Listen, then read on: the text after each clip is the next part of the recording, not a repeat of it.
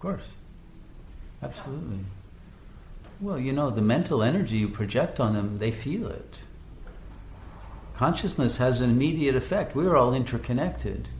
You don't have to say anything.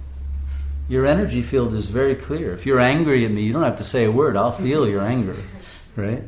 And I'll also feel if there's positive feelings. It's communicated instantly. Even if I'm in another country, I can feel it. And we all can, even though we may not be conscious of it. We're all impacted by everyone else's feelings, but particularly by those that you're closest to and have the most projections on you and you on them.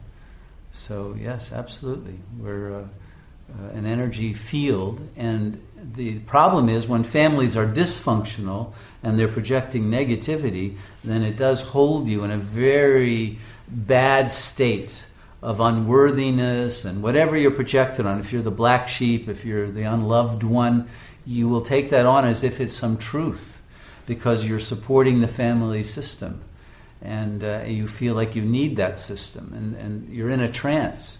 So you have to be broken out of that trance and awakened to the fact that you don't have any obligation to uphold a dysfunctional system, but in fact the ethical duty of healing that system by bringing light and love and truth into it.